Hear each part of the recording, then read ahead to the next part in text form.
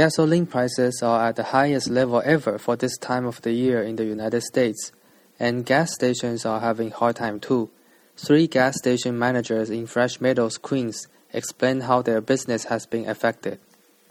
The economy is really down now, and we are too. People, trying to save pennies, that's how it is.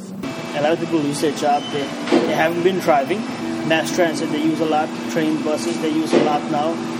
The sales went down drastically. The sale of gas went down, obviously, and also the store sales, like candies, cokes, and beers. Contrary to popular belief, gasoline isn't the most profitable commodity sold at a gas station. Gas station owners make more money on the retail merchandise they sell, says Mr. Gaksal, the manager of Savvy, who has been working there for 12 years. When the prices go up, that's not necessarily mean the gas price is making a lot of money.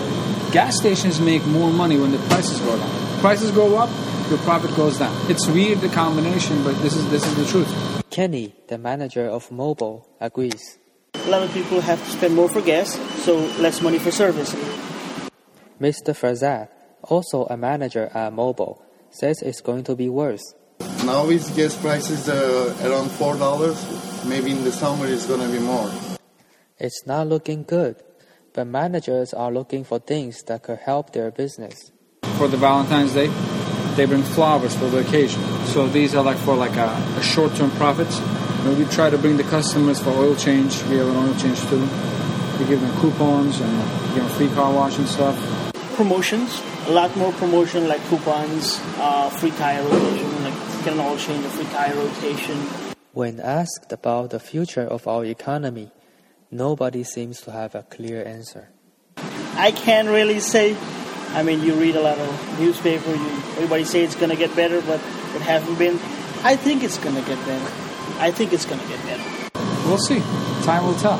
Whatever it is now, it's going to go like this for a while, I believe. So maybe in a couple of years it's going to be better, but not right now. I don't think so. Unfortunately, we live at a time when the world is becoming extremely unstable. There is a great deal of uncertainty about what the future of the U.S. economy may look like. And what we can do now is to prepare for it and enjoy our life.